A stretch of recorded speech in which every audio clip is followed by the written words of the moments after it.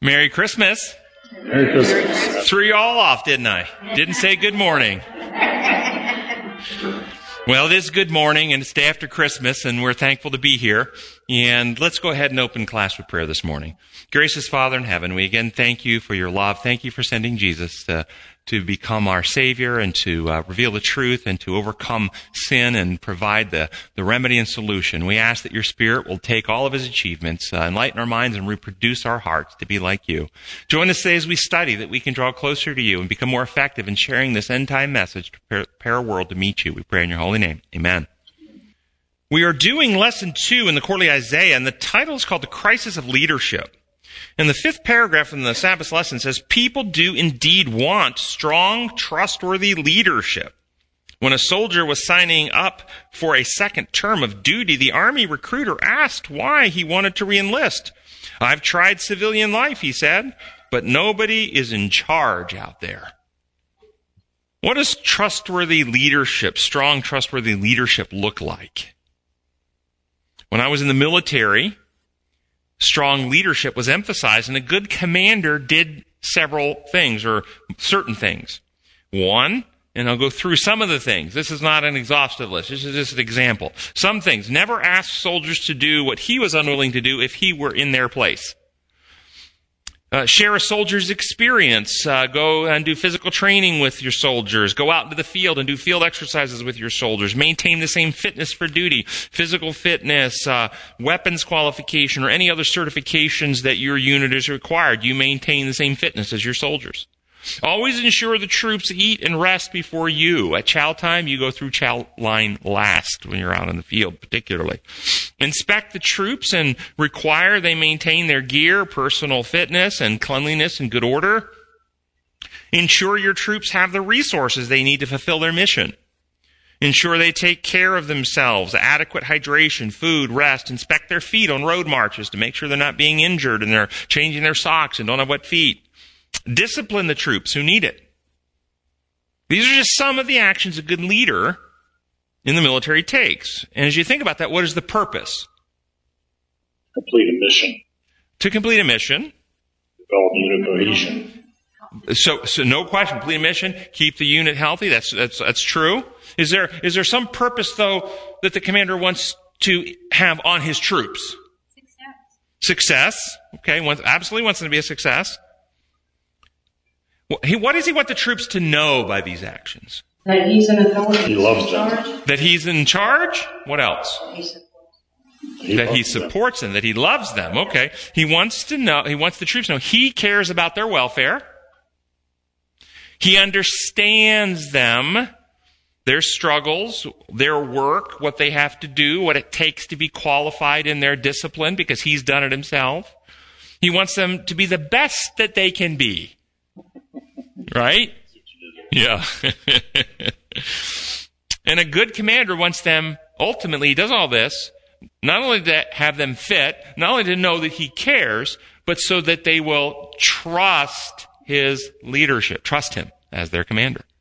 It builds trust to have somebody invest in you consistently, reliably, by doing actions that are actually really for your good.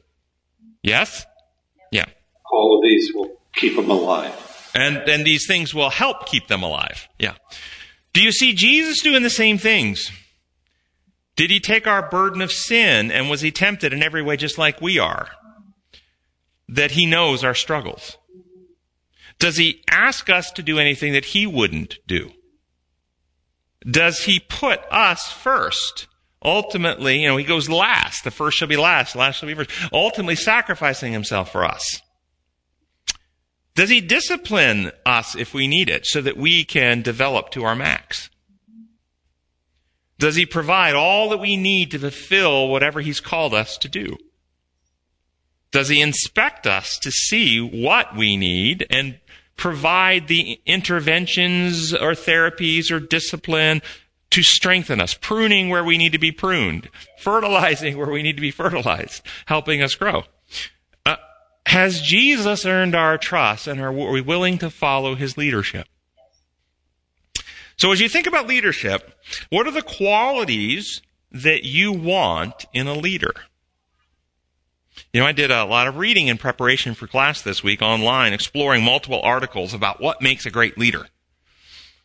I've got some qualities that have been listed in multiple sites of what makes a great leader. I'm going to just read some of them and ask your opinion, basically, after we go down this list.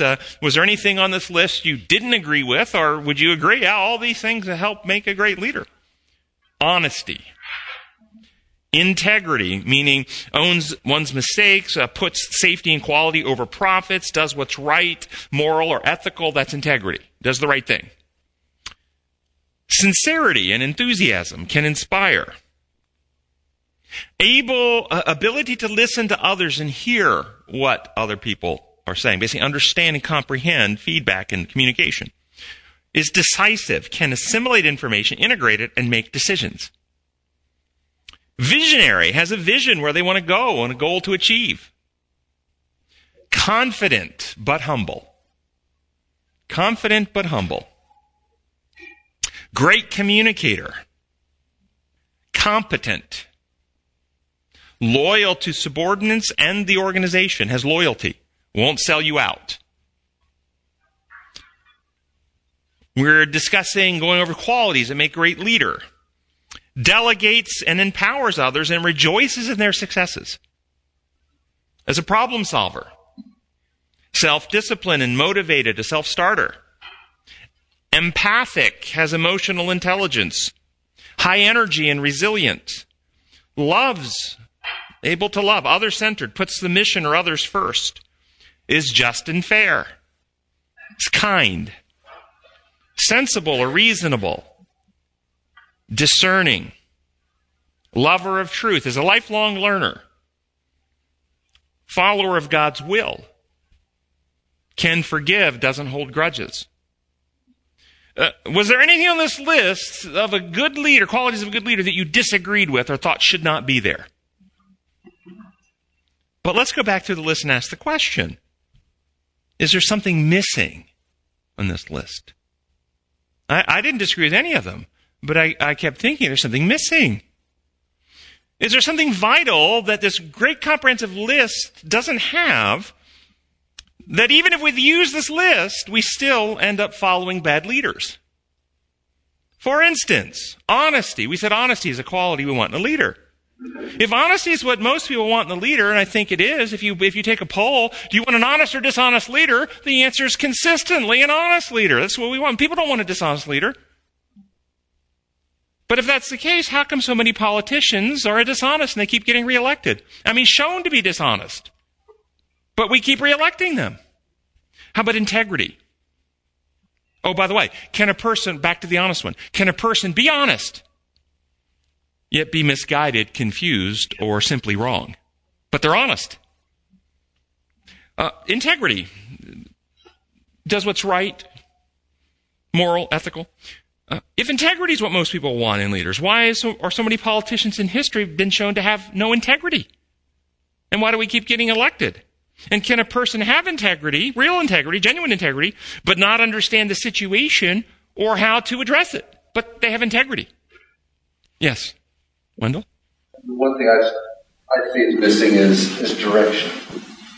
Direction to truth. Well, that was vision. We have a vision where we want to go. That was one of the things listed. They have a vision, but is the vision correct? Okay. Yep. No, that's exactly right. It's a vision in a healthy direction. Okay, that's exactly right. And this is where we're going with this list. How about sincerity and enthusiasm? Can inspire others. Does it matter what the person is sincere about? If we have an honest person of good integrity with great charisma and enthusiasm as a leader, does that mean they know where they're going? Can someone be sincerely wrong and honestly wrong? And passionately wrong. What about this quality? Loves others, is other-centered, puts others first. Would that make someone safe to follow? Can a person love others and put the mission first but have no idea what they're doing, where they're going, or how to fulfill the mission, but they love others? Can that be?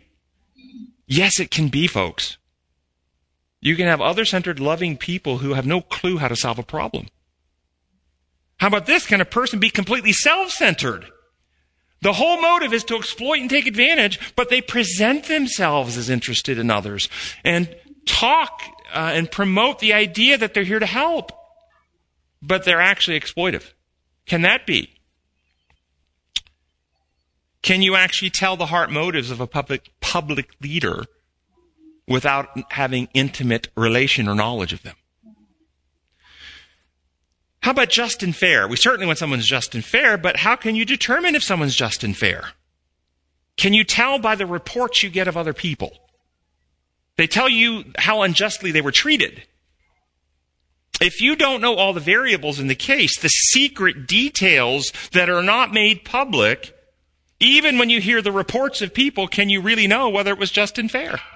For instance, psychiatrists have a legal and ethical responsibility to protect confidentiality.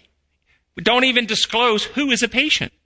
That's confidential and legally and morally and ethically required to not even disclose whether somebody's my patient or not, a psychiatrist patient. What happens if a disgruntled patient goes online and writes a scathing review about the psychiatrist? All kinds of allegations and misrepresentations. Not of a legal nature, not of a crime, but of an uncaring, uncompassionate, hard-hearted practitioner. The psychiatrist cannot disclose even if they saw the person or not. They can't disclose, for instance, that this person was selling their controlled substance prescriptions and got arrested for doing that. The psychiatrist can't defend themselves. The psychiatrist can't talk about how this person was getting a controlled substance, was abusing and overusing the substance, and so the psychiatrist wanted to refer them for a rehab program and taper them off of it. The psychiatrist can't do that. The person just leaves and goes, he didn't care. He didn't know. I needed this stuff. And can you tell if someone's just or unjust by the reports of others? How about if someone's kind or not? Can you tell if someone's kind or not? What determines what is kind and what is cruel?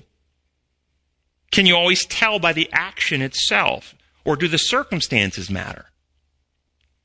Can people tell whether another person is kind or cruel based on how it feels? It felt unkind. It felt hurtful. That person's not kind because that hurt me or that hurt them. Can you tell whether someone's kind or cruel by whether it hurts? Is it kind to relieve someone's pain if they're hurting? Is that kind? Well, how about if it means doing their physical therapy for them? Because their physical therapy hurts them. Oh, let's relieve that pain. How about, would it be kind to prevent someone from feeling pain when they touch a hot stove? Would that be a kindness?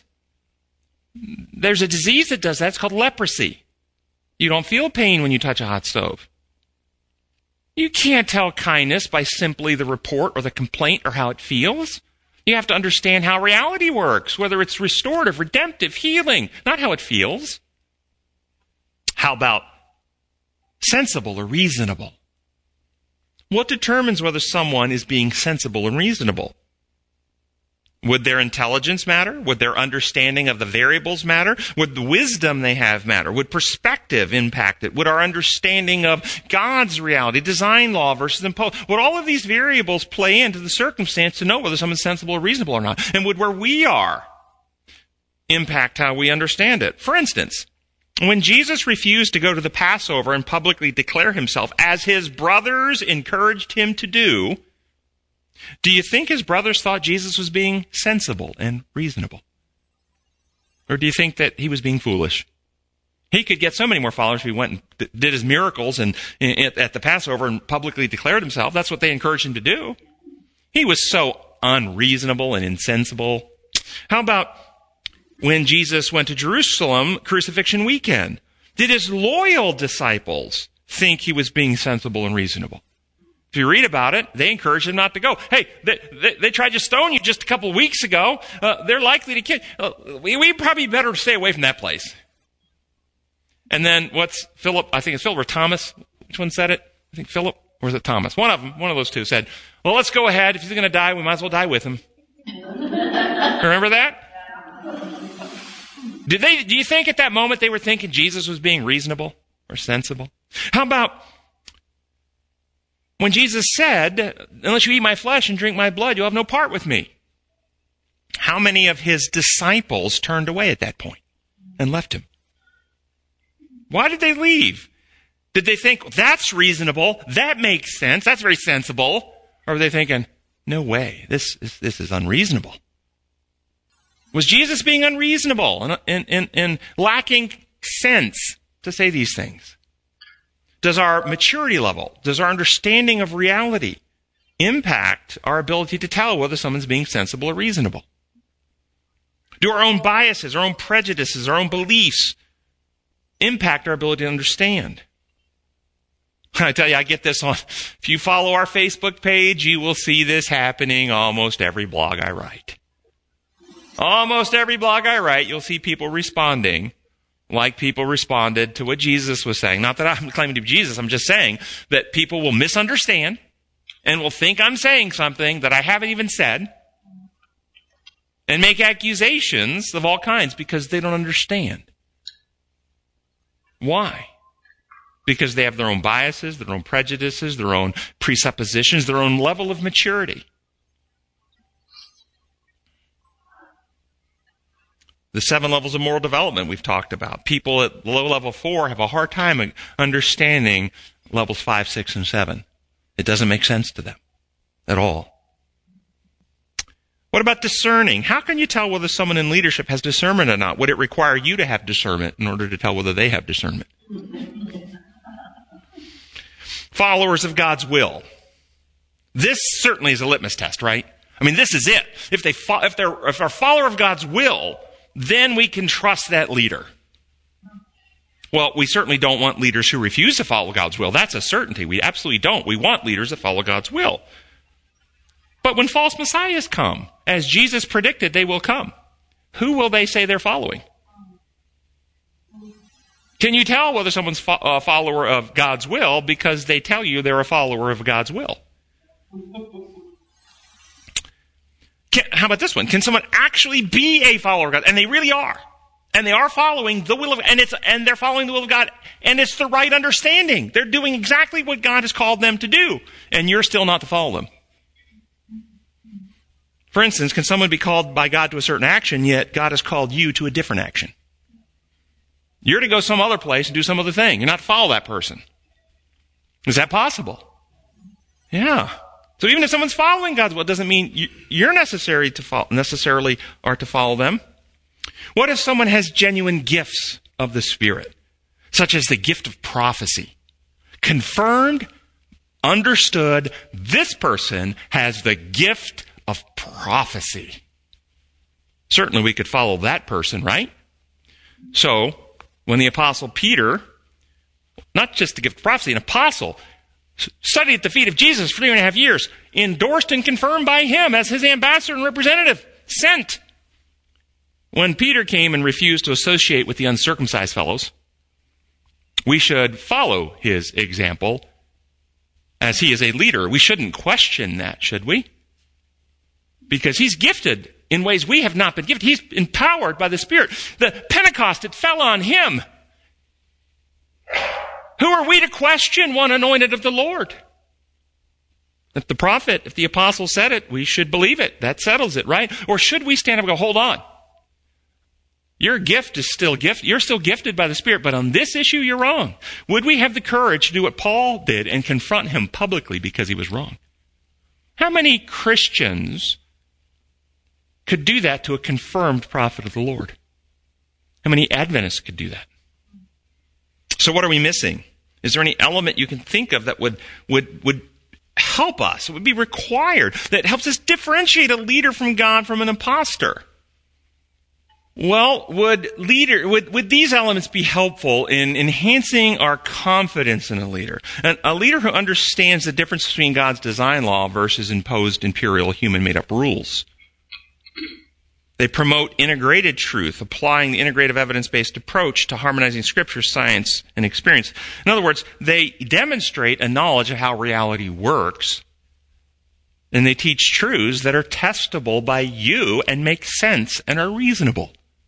So you are persuaded in your own mind. And you're not following because they have authority or position. You follow because it makes sense and it's testable, reproducible, and consistent with reality. They practice the principles of God. They present truth in love, but they leave people free without threat, without compulsion, without coercion. And if they may give warning, but the consequence of going outside of God's design is not a state or church-inflicted pain or suffering. It's what being out of harmony with the laws of health do. With how God built reality, it damages you. How about understanding the controversy over God's character and methods? Demonstrate they can make evidence-based, not feeling-based decisions. They're aware of feelings, but they're not governed by feelings. They have a maturity, at least level 6, understanding design law, but perhaps even better, level 7, understanding God's purposes. But they also have a record of outcomes that you can review and evaluate that their rhetoric comports with the actions taken. And the application of the principles or ideas they teach have redemptive, measurable outcomes. For instance, the law of liberty. I love teaching my patients that, even if they don't believe in God, because it's so testable, so reproducible, and it always brings healing results when it's applied. Always. It's always damaging when it's broken.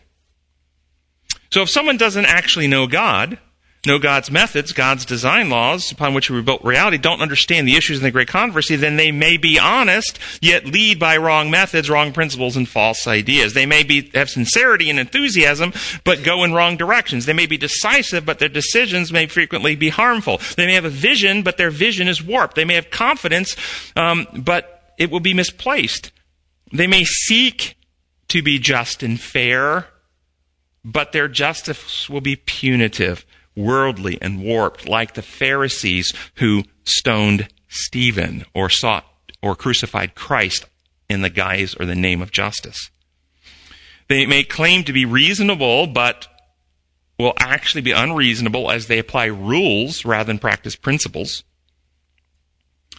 Principles of good leadership are often difficult to determine in people with whom we do not have a personal relationship. So the best approach that I recommend is to develop your own ability to reason, discern, which means that we have our own personal relationship with God. We know Him for ourselves. That we understand God's character, designs, principles, purposes. That we have a working knowledge of Scripture. Meaning we use the integrative evidence-based approach and we understand how Scripture really works in reality.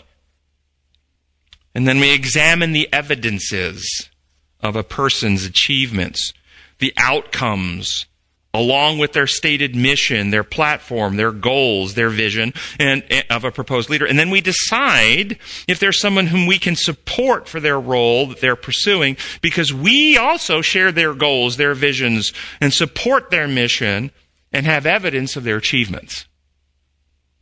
That's what I recommend. You know, we're in the last days of human history, and now more than ever, people need people of God need discernment. Need to be able to tell who is coming and practicing God's methods and who is an imposter. And so I've got some quotes I want to go through. First is from the Great Controversy, describing the final deception coming upon the world. And it starts on page 624. That's where it starts, I believe. Yes, it starts on 624. And here's the first quote. And we're going to unpack this. It's going to be, I think you'll find this interesting. Fearful sights of a supernatural character will soon be revealed in the heavens in token of the power of miracle-working demons.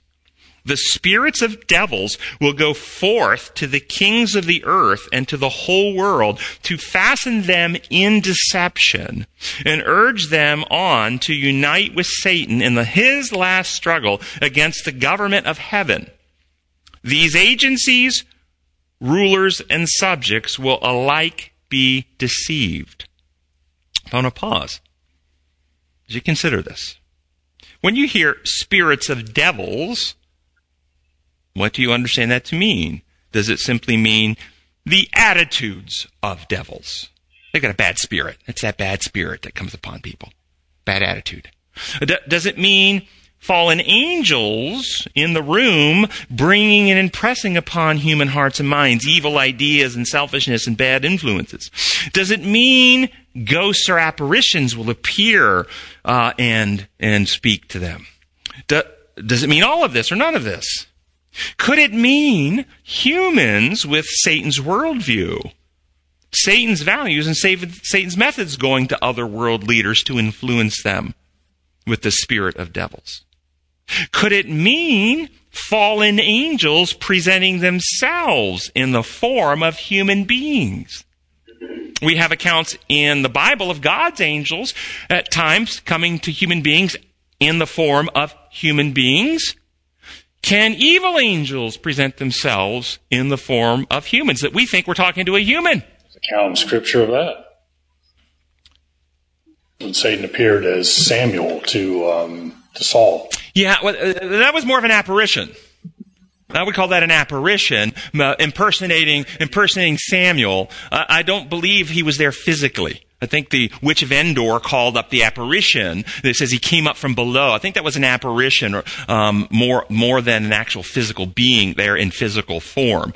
I'm talking about angels actually manifesting in physical form. You could touch them, you could hug them. They are, in all apparent measurements, human. Angels of God appeared in that way. Well, as you consider that, here's from that same author who wrote The Great Controversy, out of a book called Last Day Events, page 160, the following. Satan will use every opportunity to seduce men from their allegiance to God. He and the angels who fell with him will appear on earth as men seeking to deceive. And who are they seeking to deceive? The kings and leaders of the earth. Consider this quote from Last Day Events, page 160. Evil angels in the form of men will talk with those who know the truth.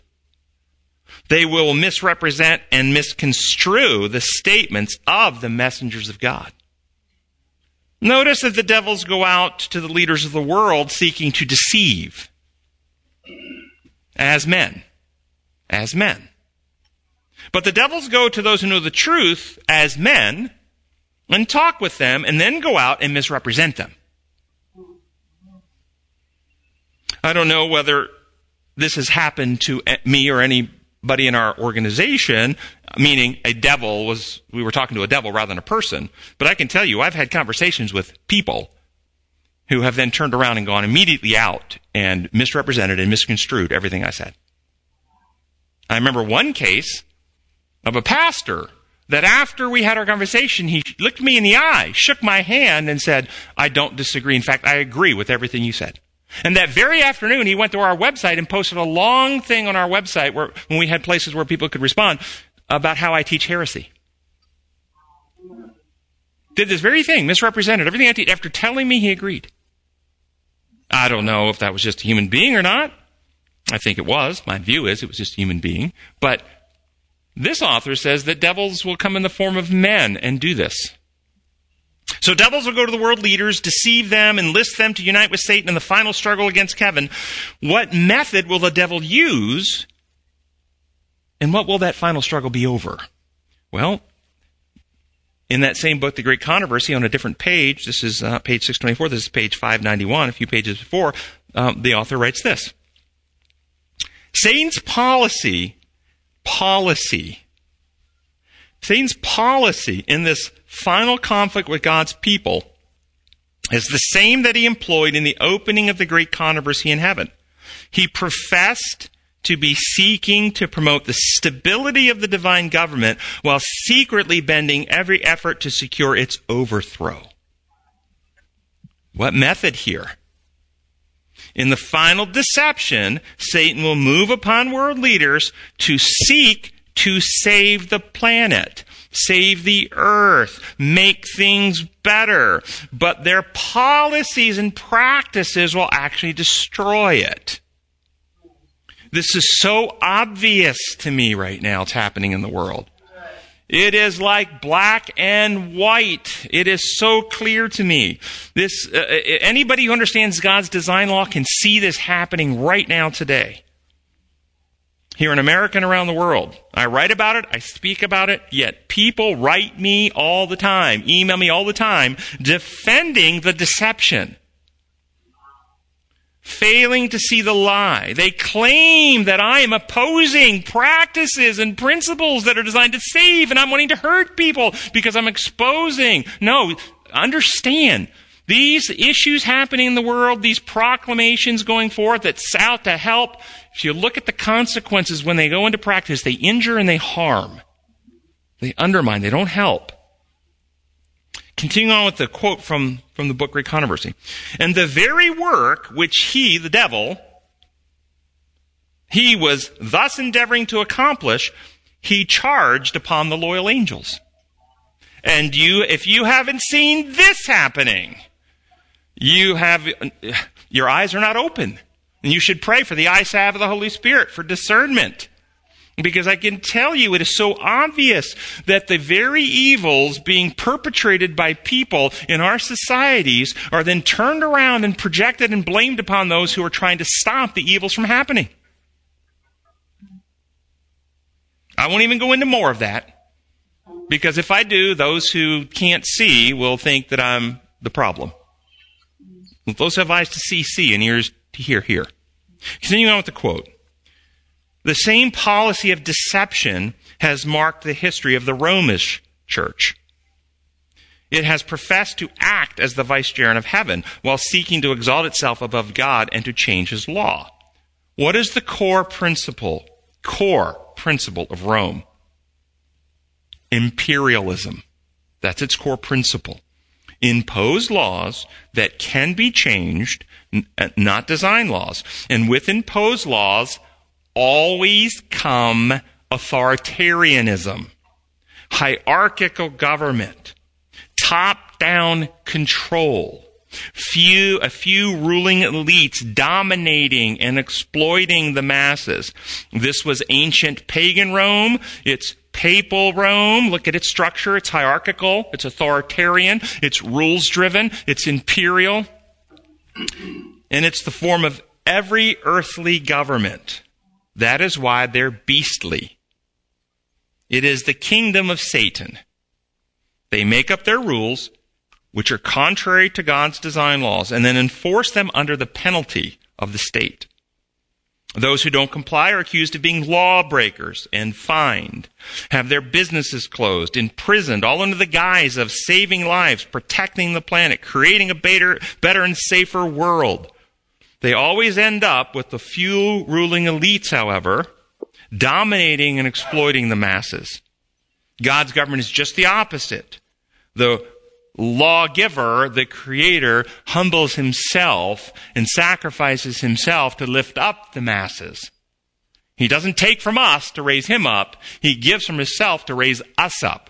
Notice all of these systems claiming to make the world better will functionally always have a few ruling elites that are the ones who are empowered and enriched off the backs of the masses. And you can go back through history, whether it's the pharaohs, whether it's the emperors of China or Japan, whether it's the nation state, which are the emperors of Rome or the nation states of Europe, or communism. Communism always has the elite Communist Party leaders living high, while just look what's happened in North Korea. Look at China. It's always the case. Few ruling elites. They can call it what they want. They can claim it's for the good of the masses. It's not. It's always exploitive. Continuing on the quote out of the Great Controversy. Under the rule of Rome, those who suffered death for their fidelity to the gospel were denounced as evildoers. They were declared to be in league with Satan, and every possible means was employed to cover them with reproach, to cause them to appear in the eyes of the people, and even to themselves, as the vilest criminals. So it will be now. While Satan seeks to destroy those who honor God's law, he will cause them to be accused as lawbreakers, as men who are dishonoring God and bringing judgments upon the world.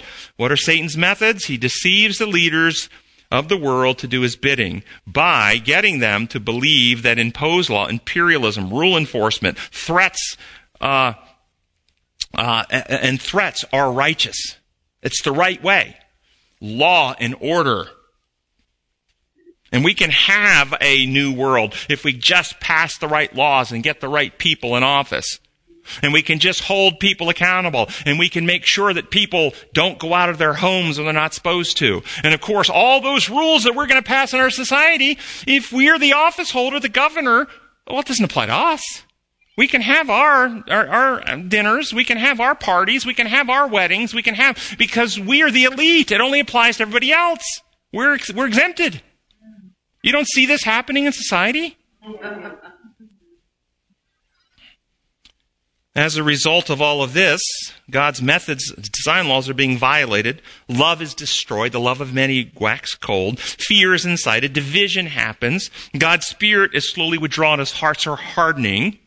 Satan gains more control over nature, and there's more natural disasters, more pestilences, more violence occurring in society. And all of these are alleged to be on those people who won't comply with the law. If you'd only keep the law. So we need to give you more fines. We need to shut your businesses down. We need to put you in prison. Because we have to do this to be safe. Going back, now that was all of that was an aside from that first paragraph in our original quote. Now we're going back to the original quote, 624. Great comment. Talking about devils going out to the kings of the earth to deceive them. How are they doing it? We just went through a whole, hopefully evidence-based, reasoned out explanation of how they deceive and the methods they use. Now we're going back to the quote. Because we're all talking about what leaders should you follow. Persons will arise pretending to be Christ himself and claiming the title and worship which belongs to the world's Redeemer. They will perform wonderful miracles of healing and will profess to have revelations from heaven contradicting the testimony of Scriptures. Again, will all of these persons are coming in human form. Will they all be human? Or will some of these be devils in the form of human that are claiming to be messiahs? Imagine the power of such a deception occurring today. People in multiple ICUs around the country dying of COVID, miraculously healed by the thousands by these people claiming to be the Messiah. How many would be deceived by this? What testimony of Scripture do you think that will contradict? Won't it be the character of God, his methods? Ultimately, they will have rule enforcement, Roman system of government. This is the law. You must obey or you must punish. We don't want to punish. We love you. We're here to help you. But if you don't obey, justice requires that we punish. This is the ultimate deception and the misrepresentation of God they're going to bring. And if we just returned to faithfulness, if we just obeyed the law, we would all be safe. How many would go along with the idea that we must punish the lawbreaker? How many people are going along with it now? And I don't know if you understand. I'm talking the people who won't shut their business, the people who don't want to wear a mask, the people who don't want to comply. And do you understand that almost, I don't want to say all, but many of these so-called restrictions on liberty are illegal? They actually have no legal basis for making them. Or they're edicts put out by people in office as if they are legal, but there's no due process. Do you notice? There's no due process for most people to be able to say, hold on, this is not legal. This rule you've put on is violating this statute or this law. For instance, in Tennessee, in order for the health department to actually put on the mandates that they put on us, there's a requirement in law that they actually identify the specific pathogen that we're being protected against or being quarantined for. And the specific pathogen has to be named and identified, which it hasn't been. There's multiple different COVID viruses, and the specific COVID hasn't actually been put into the...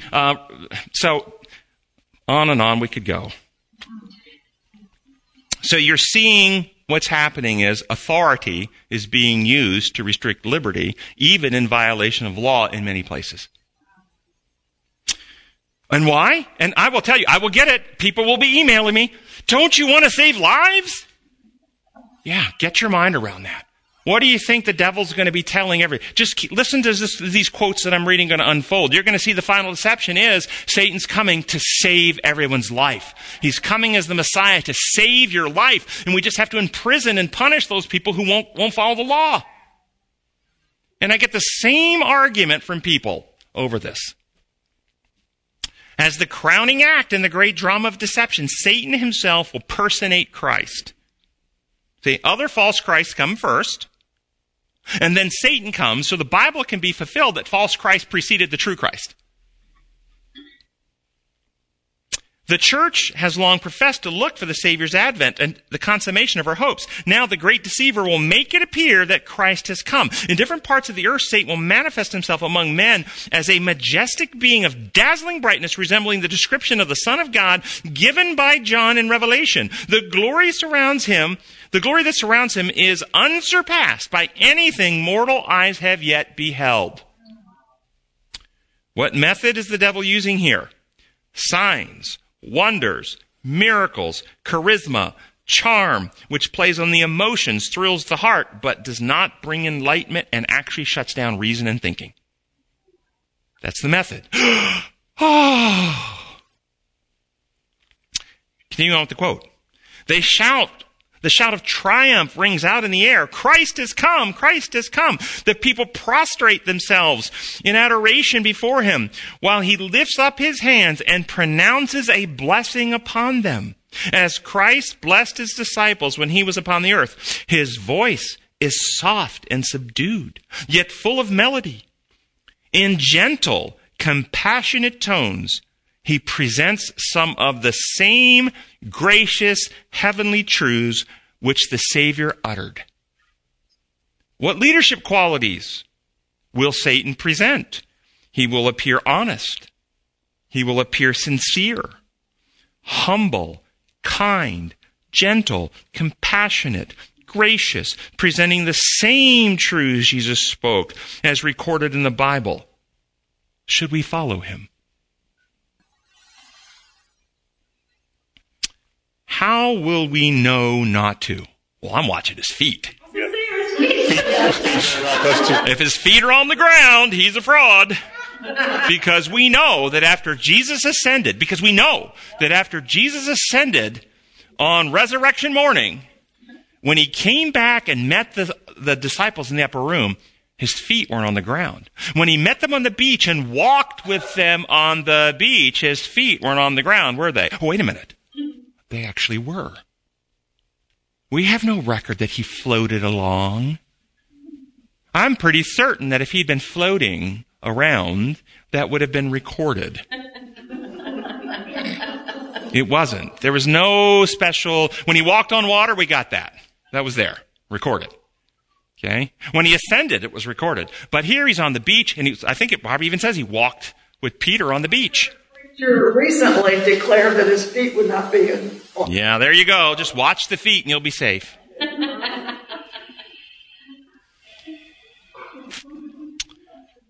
Continuing on. Just notice all the qualities that you valued earlier, he's going to appear to have them. It's going to appear to have them. Continuing on. He heals the diseases of the people. Whoa. This is an act of love. He gives of his energies to heal people, loving them. Isn't that a leadership quality we value? Why would we not follow him? Next, the author exposes one action that could/would expose him. Let's see if you can nail it as I read it. And then, in his assumed character of Christ, he claims to have changed the Sabbath to Sunday and commands all to hallow the day which he has blessed. End the quote. What is the action here described? And what's the deception? The specific action is he claims to change the day from Sabbath to Sunday. But what's the actual deception? God's law is changeable. There you go. The actual deception He can change the day from Sabbath to Sunday because God's law is amendable or changeable. You can't change what's not amendable. Understand what I'm trying to say here. Imagine if he stood up. For those with discernment who understand God's law, hearing him say that would be like hearing him, after all these miracles, say, "And I have changed the law of respiration. You're not required to breathe now. I want everyone to tie a plastic bag over their head and no longer breathe. If you love me, you'll follow my commands." Now, there might be some down in Jonestown, okay? There might be some deluded souls who will believe that and put that plastic bag over their head. College do. The real deception is not specifically the day. It's the underlying meaning of what that means about God and his government if it were true. If it were true, God runs his universe like Rome. He makes up rules, he changes them when he wants, and he enforces them with punishment. That's the real deception. God is like this person. That's how Satan operates. And if you go along with it, then you do worship him as your God. This is our God. We have waited for him. This is the God the Jews wanted. Come down off the cross. Kill the Romans with power. We'll follow you. That's what the world wants. A God of power who will kill enemies with might and power. That's what they want. So many will follow this. Only the elect, only the remnant, only those who know God, who are faithful to the testimony of Jesus. If you've seen me, you've seen the Father. Will not be deceived by this. The world and what you see happening in the world right now is conditioning people to understand it's not about COVID. And it's not about the rules put in force by the various governments and states about COVID. It's not about that. Those are all being done to condition you to accept those types of methods as right. That's right. That makes sense. That's good. We're saving lives by doing this. It's righteous to do. So that when he comes along and says the same thing on a different issue, people go, that's right. That's right. The law says it. We got to enforce it. We got to save lives. And we must be compliant. And we must be compliant. Sunday's lesson, boy, we got a bunch of, we just barely scratched the surface. Sunday's lesson about Uzziah.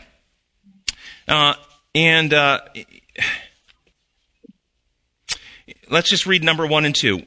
Although Uzziah's reign was long and prosperous, when he had become strong and grew proud, but he became strong and grew proud to his destruction, and attempted to offer incense in the temple. When the priest rightly stopped him because he was not authorized as a priestly descendant of Aaron, the king became angry. At that moment, when the king refused reproof, the Lord immediately struck him with leprosy, which he had to the day of his death. And being a leprous, lived in a separate house, for he was excluded from the house of the Lord. How ironic that Isaiah saw a vision of the pure, immortal, divine king in his house, temple, in the very year of the impure human king died. There is a striking contrast between Uzziah and Isaiah. Uzziah reached for the holiness presumptuously for the wrong reason, pride, and instead became ritually impure so that he was cut off from holiness. Isaiah, on the other hand, allowed God's holiness to reach him. He humbly admitted his weakness and yearned for more purity. So question, why did Uzziah get leprosy? Or why did the Lord strike him with leprosy? Let's put it that way. Was it because Uzziah broke a rule and tried to do only what priests could do? Is that why? Everybody speak at once, please. No. If so, why did David not get struck with leprosy? Why didn't David get struck with leprosy when he went in, took the showbread, fed it to his men, and ate it himself when it was only authorized for the priest to do it? He didn't get struck with leprosy. Why? Is there any saving value in the rituals of the Old Testament? There are none. They were not required for salvation. If people think they were required for salvation, answer the question, how were people saved during the 70-year captivity when Daniel and his friends were in Babylon and no one was doing any temple sacrifices because the temple didn't exist at that time? Were no one saved? It was impossible. Can't get saved now. No temple to do our sacrifices. People were still being saved. Temple was not required. What was required was what the temple taught. So the purpose of the temple, it was theater. It was a stage. The temple's a grand stage. It had great, cool props like we've never seen. neat costumes, and a script that we call scripture. It's a script. That's what it is. Because they're acting a play. It's a drama. It's theater. And if you understand the theater, then you understand exactly why Uzziah was struck with leprosy and why David was not. You understand exactly. So let's talk about it. Let's talk about what it all means, the larger reality. In this service, the priests, the daily priests in their white robes, act out or symbolically represent what? Priesthood of believers. Priesthood of believers. The high priest represents Christ. The daily priests in their white robes represent the priesthood of believers, and the white robes represent the righteousness of Christ, or the character of Christ that we possess as a true convert to Christ. So that's what that represents, the holiness. The showbread represents, partially. It represents, if you just said the word, that's a little more closer. It represents the word of God, written and living. Jesus said, I am the manna or the bread that has come down from heaven, unless you eat my flesh and drink my blood. So the showbread represents, I would not argue with the written word, but ultimately it represents the living word, and Jesus is the word made flesh. Okay? So it represents Jesus, ultimately our Savior, not a text. But Jesus revealed the truth in the text. So there's an aspect that's true too. Okay? So there are 12 loaves because the 12 loaves, a loaf for each one of the 12 tribes, and the 12 tribes symbolically represent, in the theater, all the people of the world. So in the theater, the bread of heaven, or Jesus, is sufficient to provide spiritual nurturance or the remedy or salvation to all the peoples of the world who will partake of it. But only those who accept him can partake, and so every Sabbath, the priests in their white robes, which represent the converted, those from the world that have converted to Christ, are now represented in the white robes. They go in to the holy place, which represents the church, all solid gold. Gold is purity. And in church is the word, the lamp. And the main central lamp represents Jesus, and the 6 little other ones represent all the converted people. The number of a man is 6, so man is connected to Christ, 6, and when we're connected to Christ, then we are purified and become golden. And the oil represents the Spirit, and it burns, and we are to be lights into the world to lighten them. So the lampstand represents the Word of God that burns in the hearts of the believers as we're connected to Christ, and the Holy Spirit fills and indwells us, and so we are to lighten the world. So this is the church, and every Sabbath, the believers in Christ join together in the holy place, or the church, to partake of the bread. That's when they ate it. They ate it once a week in union with their high priest, and the high priest represents Jesus. So we're to come together on Sabbath, join with Jesus, and partake of the Word. Partake of him, his righteousness, and his truth. That's what was represented. And so, when David goes in and takes the showbread, he's symbolically taking the bread of life and ingesting it, and so are his men. And that brings life. Only by taking of Christ do you have life. And so that's why. That he wasn't harmed. Why did Uzziah, though, get leprosy? Well, he went to burn incense on the altar. Now, what does incense... the golden altar represents the converted heart. And incense represents the prayers of the righteous mixed with the sweet fragrance of Christ-like character, because they're converted. That's why the priests are the ones who burn because they're the converted. Uzziah, though, he comes in as an unconverted person, heart unrenewed by God, arrogant, prideful, unconverted, seeking to displace the holy ones of God. This is what he seeks to do. He's not coming in as a humble servant of God who loves the Lord and just wants to offer praise to God. He's coming in arrogantly, prideful. The Pharisee. Yes, exactly. And so he's coming in sinfully. And what does, in the symbolism of the Bible, so we're on stage, we're acting out, we're in theater. If he's insisting, he's forcing his way on stage. He's not one of the actors. He's not supposed to be here in the drama at this place. But he forces his way on stage, and he wants to act anyway. So and he's acting the role of a humble, righteous person, or is he living the role of a rebellious, selfish person? And what is the symbol of selfishness and sin in the Bible? Leprosy. And so God says, look, I warned you, don't come on stage.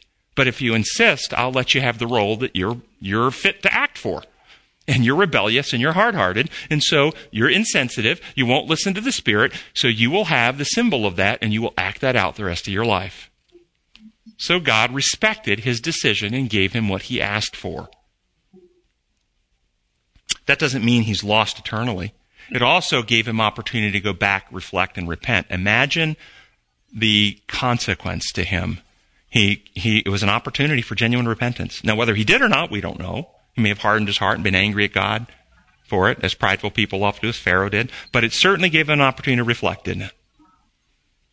Monday's lesson says, notice what happens here first, the first 4 verses of Isaiah 6. The king dies during great political turmoil. The Assyrians are in the warpath. For Isaiah, it could have been a fearful time when he was not sure who was in control.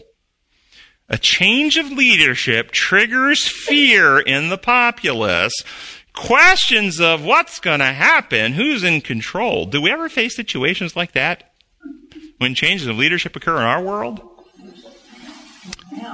Well, who's in control?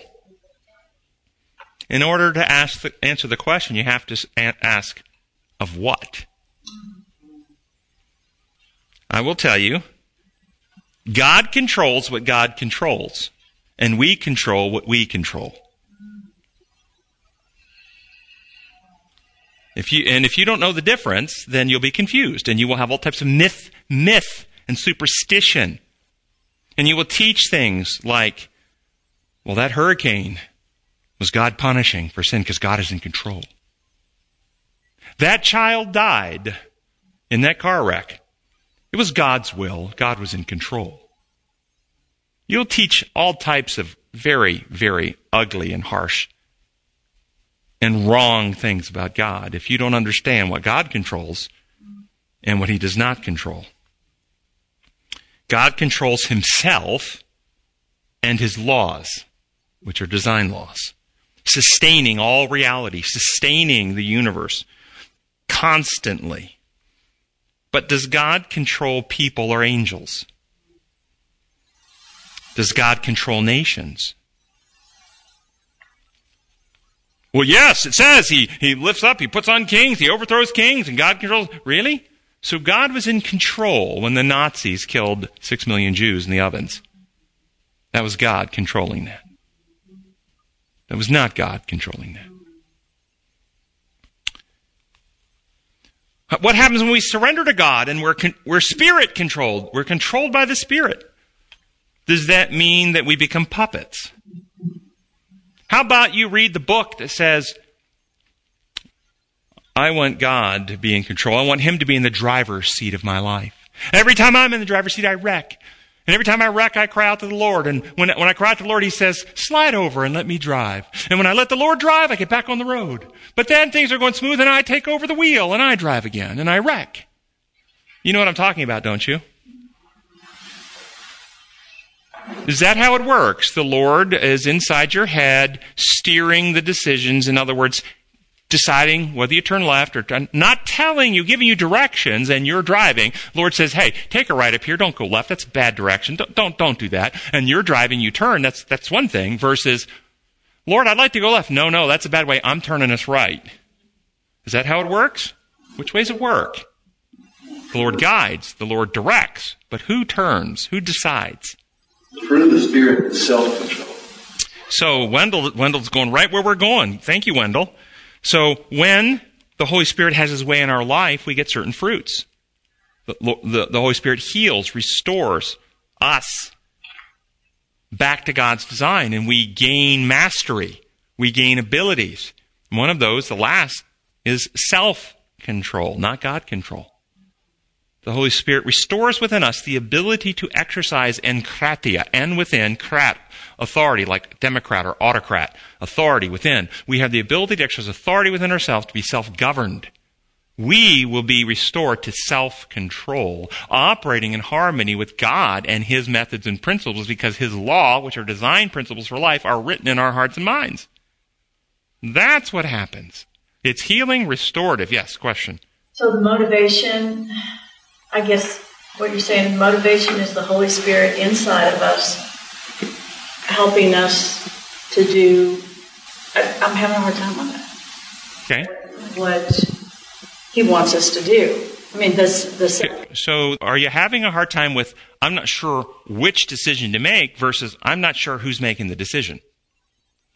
So is it, I know it's me making the decision, not the Lord. I'm not a puppet, but I'm not sure sometimes which decision is the one I need to make.